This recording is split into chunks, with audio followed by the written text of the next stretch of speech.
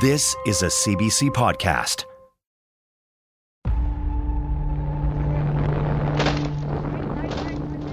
I've seen a lot of things in my years as an investigative reporter, but nothing quite like this. It's a video I got from one of my sources.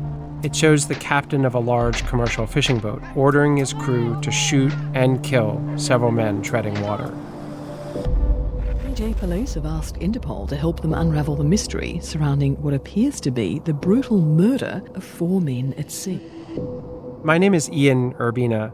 I've reported on some pretty mind-blowing stories, but nothing like what happens at sea. Water covers more than 2/3 of the planet's surface. Over 50 million people work at sea, but the vast majority of it is a lawless frontier. If they got within 800 meters of you, that is when we would fire warning shots. I've spent much of the past 10 years reporting from that frontier. Men have told me that they've been beaten with stingray tails, with chains. His captain would put a beer can or an apple on the head of the new slave and shoot at it at sea for target practice. Murder, slavery, gun running, human trafficking, and staggering environmental crimes, all hidden from view. Until now.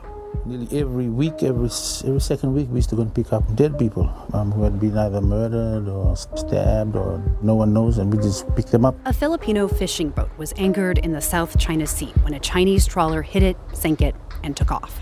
A 22-man crew left for dead on the high seas. If you really want to understand crime, start where the law of the land ends.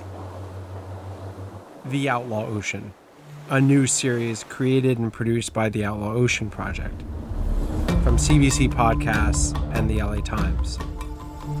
Coming soon.